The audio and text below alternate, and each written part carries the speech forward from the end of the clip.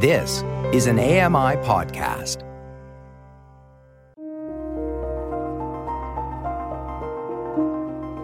Welcome to Voices of the Walrus on AMI Audio, where professional readers give voice to articles from Canada's best general interest magazine.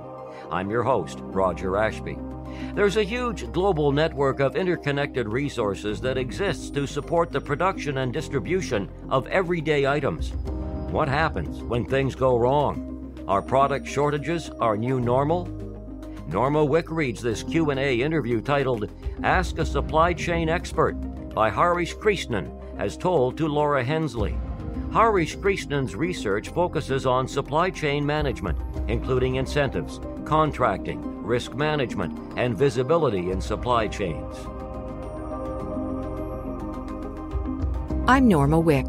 This is a Q&A titled Ask a Supply Chain Expert by Harish Krishnan, as told to Laura Hensley. Since the start of the pandemic, the system by which goods are manufactured, distributed, and sold around the world has faced disruption after disruption, from shipping delays to material shortages to factory closures. Now, during the busiest retail season of the year, the problems have only worsened. We asked Harish Krishnan, a professor of operations and logistics at the University of British Columbia's Sauder School of Business, about the turmoil. For starters, what is a supply chain, and why have we been hearing so much about them? Answer. There's a huge global network of interconnected resources that exists to support the production and distribution of everyday items. A commonly used example is a pencil. It may seem like a simple object, but in order to make it, someone has to cut down trees, which then must be processed into wood. Somebody has to mine graphite, which also has to be processed.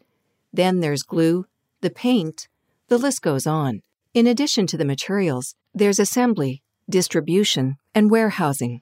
When it comes to more complex products, like iPhones or cars, it's easy to see how much collaboration is needed to manufacture and distribute the goods we rely on. Question. What does COVID-19 have to do with all of this? Answer. A disruption usually occurs on either the supply or demand side of things. Over the past decade, most of the issues have been supply-related, due in part to environmental factors. The 2011 Fukushima earthquake, for example, created production problems for the automotive industry because many of the manufacturing giants are based in Japan. The same year, floods in Thailand, where a lot of hard drives are produced, affected the computer industry. COVID-19 is unique because the initial disruption came from increased demand as consumption patterns changed overnight. Just look at toilet paper. Suddenly, home-use toilet paper demand went up and office-use demand went down. Machines and production lines weren't optimized for this. Now, nearly 2 years into the pandemic, we're still experiencing widespread shortages of imported goods. Question. What are the broader economic implications of a supply chain disruption? Answer. The supply chain crisis has been linked to inflation, and there have been concerns about whether that's going to continue. The issue is that it becomes a self-fulfilling prophecy. If everybody expects prices to go up, prices are more likely to go up. The other issue is the labor shortage. A lot of jobs linked to the supply chain have become less desirable due to low wages and poor working conditions. Take long-haul trucking. Truck drivers tend to be older than the average worker. A lot of them are retiring, and there aren't a lot of young people going into that industry. On a policy level, governments need to ensure that the supply chain is well cared for by providing better benefits and protections for workers. Question. What does all of this mean for this year's Christmas shopping? Answer.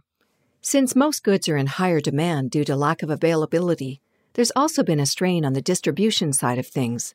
Shipping containers, trucks, and slots at ports are all in short supply, and the cost of shipping and distribution has gone up. Many electronics are manufactured overseas, so they're most likely to be affected. Meanwhile, as CNN has reported, toy companies have prioritized manufacturing products that have higher value densities, like smaller, squishy toys, to make better use of limited cargo space. This year, expect that you might not find everything on your wish list.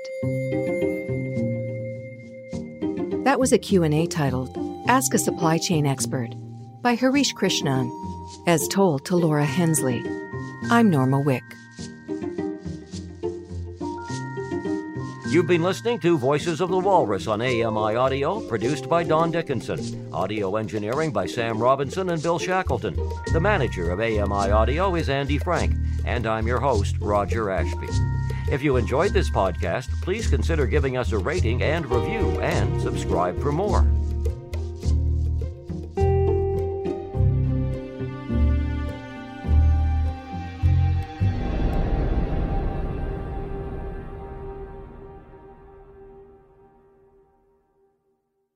Join us weekly for The Pulse with host Joeita Gupta, who brings us closer to issues impacting the disability community across Canada.